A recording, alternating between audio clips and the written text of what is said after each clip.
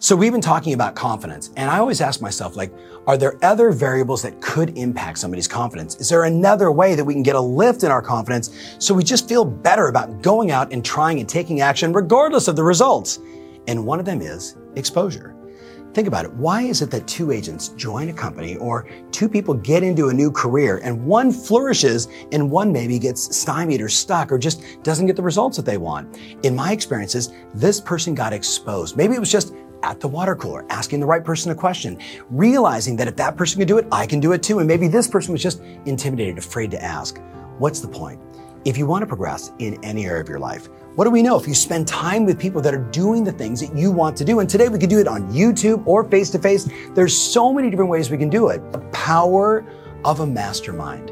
When you get to spend time with people that are doing more than you're doing, and of course, you can contribute back to them in ways that are meaningful for them. So it's a mutual exchange of value. When you do this, you have that moment where you're like, wait a minute, she can do it, he can do it, she can do it, I can do it too.